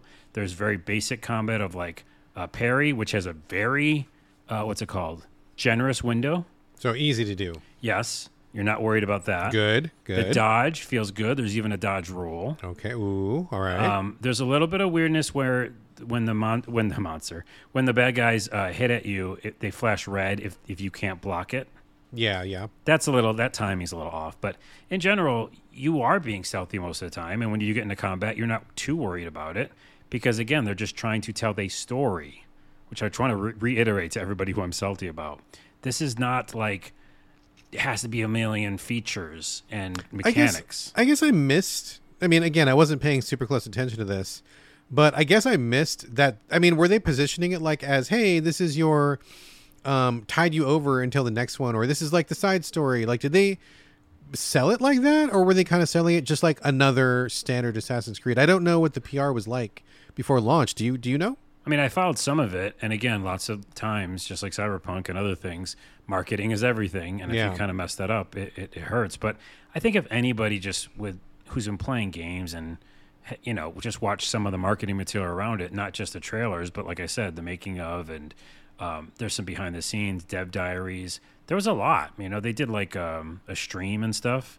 They all talked about it being a small, intimate experience that a small team that wanted to make and tell this story, which by the way, I'm learning so much about that city and about, the people in that area. And I think that's what Assassin's Creed can do really well, right? The historical aspect. Aspect. Do they have the historical tour mode in this game? There isn't, but you're basically doing that. Gotcha. I feel like when I open up, I find pieces of paper, I'm reading them, and I know it's going to be a shorter experience, so I'm going to learn a bunch. And it's also fucking beautiful, and the moving around the city and the traversing is actually better than Valhalla, which is, one of the mainline games. So I just I'm going to finish Assault, and I'm going to say this is a very good game. It's a short experience. The nonlinearity doesn't really bother me because I enjoy being in this world. Sure. And if I have to do a bunch of little mini missions before another mission, they're kind of out of order. I don't care. You know what I mean? I just take each little story on its own. And I'm having a great time. It feels like a nice history lesson and a world to live in. And I really do care about Basim and like how he can get back at some wrongs that were done to him, So quick question. So I would be happy to give this a whirl. I haven't played Assassin's Creed since Odyssey, so it's been a while. But this, to me, I'm not getting any like funny vibes or anything. This is a pretty straightforward, serious one. It's a very serious story. Okay. And it's about a serious, city and history. And again, it's like those, like you said, the museum modes or whatever. Yeah. It just feels like a game like that where there's definitely action, but that's not the foreground thing. I think it's about telling a story, understanding the world. Two more things before we go. I don't think was in any other game, but like you can get these tokens and you can kind of approach, bases and stuff differently, where I found a base and instead of fighting myself, I took the little token I earned and gave it to the rebels and they went in first. Oh, really? So you had like NPCs clear out the base for you? Yeah, well, a ton of them. Like they were just taking out guards, and I was like, I don't think that's been in an AC game before. Interesting. No, I don't remember. I mean, I'm not the biggest AC fan, but I don't remember ever hearing about anything like that before. Which, by the way, Mr. Skill Up, that's a new feature. Then. Getting Shots called fired. out. Shots fired. I just get so mad at people that I appreciate their opinion of. You know what I mean? I get like, how can you think that when I think a lot of your stuff you say is great? It's worse when you're disappointed because you look up to somebody or you appreciate what they do. That like burns more than just some schmuck off the internet. And the other thing, the pickpocket, which I can't say, mini game is very fun. It's just like simple, but it's fun. And I was like, I stole everybody's stuff. I'm sorry, even the poor people. I took all their things. Oh man, yeah, I was a bad person. Yikes. And anyways, I like it a lot. I just want to say that real quick. I think the reviewers have gotten it wrong, and their expectations are too high. And I value this game. I think it's good. All right. Well, that's. I think you've given us a pretty good idea of what to expect. Like I said, this one I heard of it, and of course I knew of it, but it wasn't like anything I was really keeping an eye on. But now that I've heard your 2 cents on it, I definitely feel like I've got the right expectations. And I gotta be honest, like real talk. Hearing that it's 10 or 15 hours, I'm like, okay, cool. Yes, that's a good thing to me because I don't need to pour 200 hours into every Assassin's Creed that comes down the pike, right? Right, Like, and then the other games, what they did is they got into like leveling. Remember, like, there's a guy and he's level 19. No. This is just like you can fight some guys if you want, and one's stronger. You know what I mean? And there's like some blocking mechanic and stuff. I don't know. It's fun. So check it out. I really like it. Check that out, Assassin's Creed Mirage. And that is going to do it for the show. Those are all the games we have this week. Before we go, we have a couple of recommendations of non-game or game-adjacent stuff. Honestly, Carlos, I thought I had something, but I don't think I do. Do you have anything? I'll carry us. I got 3 things real quick, okay, and then we're literally leaving. Yeah. Before your computer melts down. I know, right? Our Flag Means Death, Season 2 started. Yes. I know you don't care for that show. No, we're going to come back to it because I've had people constantly tell me about it. We're going to come back. No, it gets so good. And it's also honest. It's got heart, and not many shows have that. So I would definitely give it a chance. I'm watching Season 2. I love it. I cannot recommend this next movie, than I could ever recommend a movie. Okay, top recommendation. Although I needed lower expectations, I just set it too high. Whoa, wait. Lower expectations, but it's also your top recommendation. Dude, Well, because I just realized what we did with Assassin's Creed, and people were like, oh, I'm so excited for a game. Okay, that's this like is an a very good oxymoron. movie. This is the best movie you ever see, but it's not that great? It's one of my favorite things I've seen all year, and it's the end of the year, but I don't know if you'll like it, so we'll see. Oh, geez. It's called Bottoms. It's not what you might think just by hearing that name. I don't know what you think I'm thinking, Mr. Filthy. People say that's a term for things. I have no idea. I don't know anything about it. Anyways, bottoms, it just means like people like at the bottom rung of society, or like kids, if they're in high school. It's a high school thing. And it's from director Emma Seligman. And she's made a bunch of stuff called, Shiva Baby, I think, and a bunch of other independent films. Okay. This is kind of like her newest thing and is literally a work of art. So it creates a world like a high school where these girls are at the bottom of kind of, society of like the high school, caste system or whatever, right? Right. They're like outsiders. Sure. That's what that bottoms means, okay? And so then they're trying to figure out what to do and how to like, get with people. The both main characters want to get with girls, and they're trying to like get these hot cheerleader girls, and they're like, oh, but we're not pretty enough. And so it's a really interesting dynamic. So wait, is this a lesbian story? Is what you're telling me? I mean, I guess yes. Okay, I just want clarification. Yeah, good. I think they might like both. I can't remember now. All right. Either way, I'm in. I just wanted to know what we're talking about here.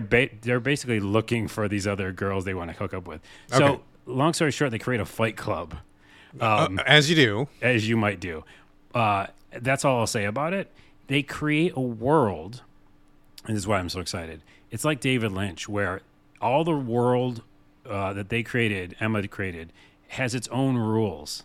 So it's over the top at times and insane, and sometimes super grounded and real, and it just jumps back and forth between those two.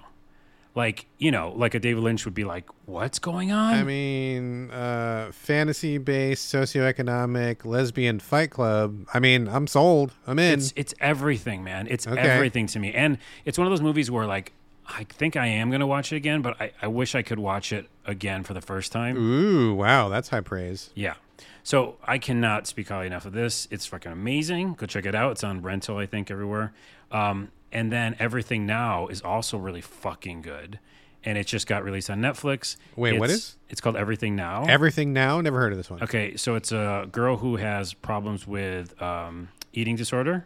Okay. And she gets out of like therapy / an institution where Does she she start put. a fight club? No, she does not start a fight club. Damn it. Okay. But she like wants to do everything like now. Like she wants to go live her life now. But of course, it's she takes it to extreme. Right. But it's got heart, it's got comedy, it's got drama. It's freaking awesome as well. I'm like so blown away that I found two things that are so good. All right. Those are excellent recommendations. I think I will add both those to my list. I sounded so passionate. I just heard myself like how excited I was about both those. But Bottoms is literally, one of my favorite things I've watched. All right. I'll go check the trailer out as soon as we wrap the show here. I'm going to see what that's all about. Sounds good. And lastly, to close the show, I just got back. I had a dream about it, and I woke up and I was like, I wonder if I can get it back again. I had lost my domain of my name, carlswidelli.com. There was somebody stole your name? Stole it. Yeah, somebody stole it. Anyways, I woke up this morning and I go, I think I can get my website back. I went to the website domain thing. There it was. I purchased it. I have it. Wow. Number one, I didn't know you ever had that. Number two, I didn't know it was stolen. I had it for years. It wasn't stolen. I had it for years and it just like lapsed. Just went fallow. Yeah. And I didn't pay for it, and someone else bought it for some reason. They must have let it go, and it's mine now. Well, never let it go. Hold it close. Hold it dear. I have a very specific plan that your computer hasn't broken down, so I will tell everybody about. And it's a tangent I wanted to go on. We don't have much time. But when we leave this mortal coil... Oh, Jesus. What? What did we do here, right? Yes. That's what I'm thinking a lot now, especially because I'm 100 years old. So what am I doing this website? And I think everybody should, and I'd like to make a website for everybody, but just go do it on your own, I guess. Time allowing, yes. Yes, I'm going to archive what the fuck I did here. Okay. Because no one does. My dad did so much art, and it's all lost. You know what I mean? Mm-hmm. Yeah. People, everybody, you have friends who did things. My buddy Nick, who passed recently, he did all this music. We're going to try to like put it up, obviously, on a new website and stuff. It's like, if you don't do it, it's like the new like gravestone. Right? Right. And if you don't do it, no one's going to fucking do it for you. Right. Your Facebook just gets deleted. So I just felt that, and I was like, I need to put this down. And then maybe other people could check it out and like maybe get inspired by some stuff. Who knows? Are you going to pay for the domain for like 100 years in the future so that no one nice. takes it. I didn't think about that, but yeah, I think I will. You're gonna have to prepay on that. Okay, I will. All right, there you go. Good idea though. At GoDaddy, it's probably like $8.99. Yeah. Well, fuck GoDaddy. You can get it somewhere else. I know. Fuck those guys. I don't want to promote them. Anyways, crossword.com. If you go there now, it says coming soon.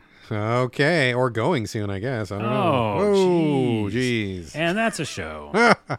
All right, folks, the game portion of our show. Not soon. Okay, later. Yeah, going later. Going later. In 58 years. Going later. That's the name of the show. Going later. I'm going to write that down. What was I saying? Oh, end of the show.